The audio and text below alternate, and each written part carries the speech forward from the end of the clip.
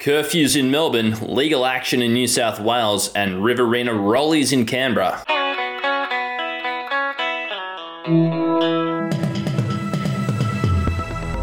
Hi, I'm Wendell Hussey, and this is your midweek daily Batuta.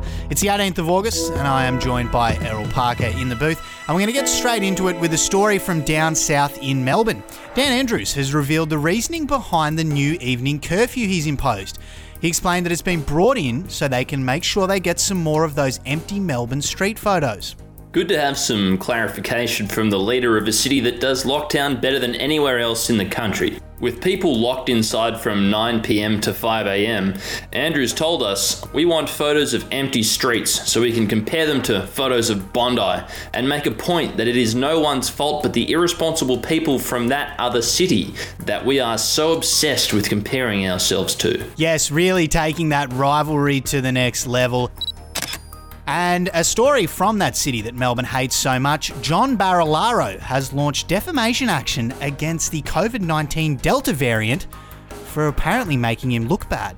Loves some litigation, does John. Yes, the Deputy Premier of Newcastle, Sydney and Wollongong has announced that he is adding another opponent to his court list.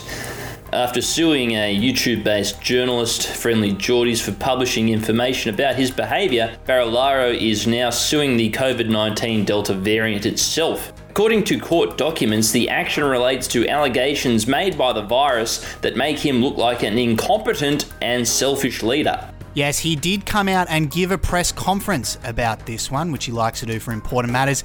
Didn't announce it on Twitter like he did that whole regional lockdown for New South Wales on Saturday. And our final story is from a city who might just agree with those allegations levelled at John Barilaro. A mate in Canberra lockdown has confirmed that at least he has his legal cannabis plant to keep him company. Yeah, speaking to The Advocate via telephone today, a French Quarter-born man who now calls Canberra home has revealed the strain of lockdown down there and why having access to homegrown high-quality cannabis has made things easier. He said to us yesterday, and I quote, "Any clown can go to a pub and have a beer, but it takes a real society to let you grow your own green shit. It's made lockdown fly past. I can't even tell you when it started."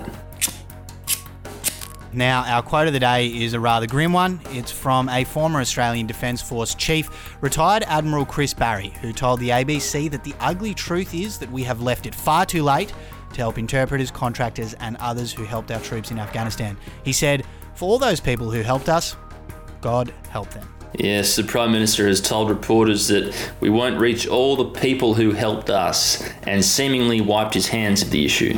Good on you, Scott.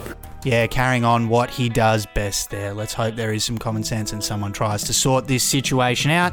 But that's the end of the news wrap from us. Hope it's a good day. Talk to you soon. Bye-bye. Bye.